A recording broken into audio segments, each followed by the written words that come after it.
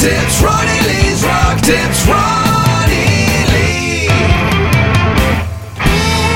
Sponsored by Vision Pulse and Play Like a Girl Records. And now, Ronnie Lee. Hi, it's Ronnie Lee. Okay, I'm going to talk to you a little bit about song licensing if you're going to record someone else's song. I've done that a couple times. I recorded a Beatles song that was actually a little tougher. I don't recommend it. And I recorded a song by Rick Springfield. So basically, it's pretty easy if you are an individual or a small independent record label and different things like that, because it's kind of two different kinds of levels of licensing. However, everything pretty much goes through the Harry Fox Agency in New York. And Harry Fox has been doing this. Gosh, they've issued millions and millions of licenses. Their website is harryfox.com. But they make it really, really simple. They've really dialed it in as far as mechanical licensing. So that's what it's called when you're going to do someone else's song. You're obtaining a mechanical license.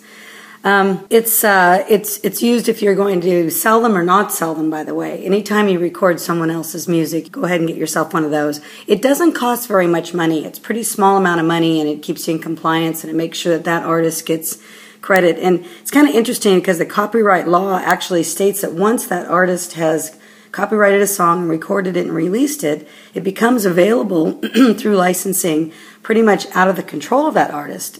So I find that kind of interesting. If you're going to use it in a music video, it's actually a little bit more complicated. That's why some of you find that you'll record something and put it on YouTube, and especially with YouTube, this is specifically to YouTube actually, they'll sometimes take it down and sometimes they won't. And I think there's a lot of confusion about that. And the reason that sometimes they take it down is a lot of music publishing companies, ASCAP and BMI and that sort of thing, and also individual publishers, have deals with YouTube on certain songs, in fact, most songs. So once you obtain licensing, it sort of carries through to the YouTube process. However, in some situations, I hope this isn't too confusing, in order to use a song that's been composed and you want to interject that into your video and you haven't recorded it, that's a different kind of license. That's called a synchronization license, and that has to go right through the music publisher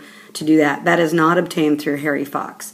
So Harry Fox is mechanical licensing, meaning I'm going to record a song my way, do it my way, okay? I did Rick Springfield's song, Love Somebody, and, I changed it up and rearranged it and did it my way, and I contacted Harry Fox Agency, and you pay for it, and so I was allowed to do that.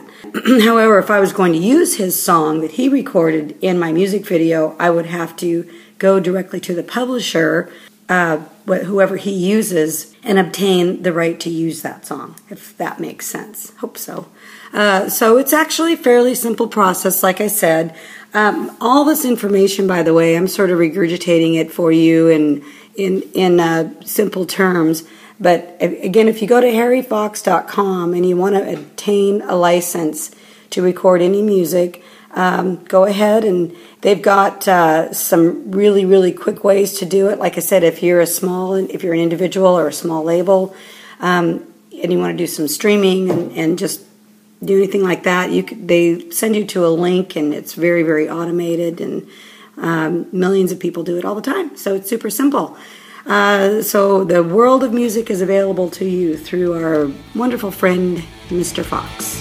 That's it for tonight. And again, brought to you by Play Like a Girl Records and Vision Pulse Event Center. And I'm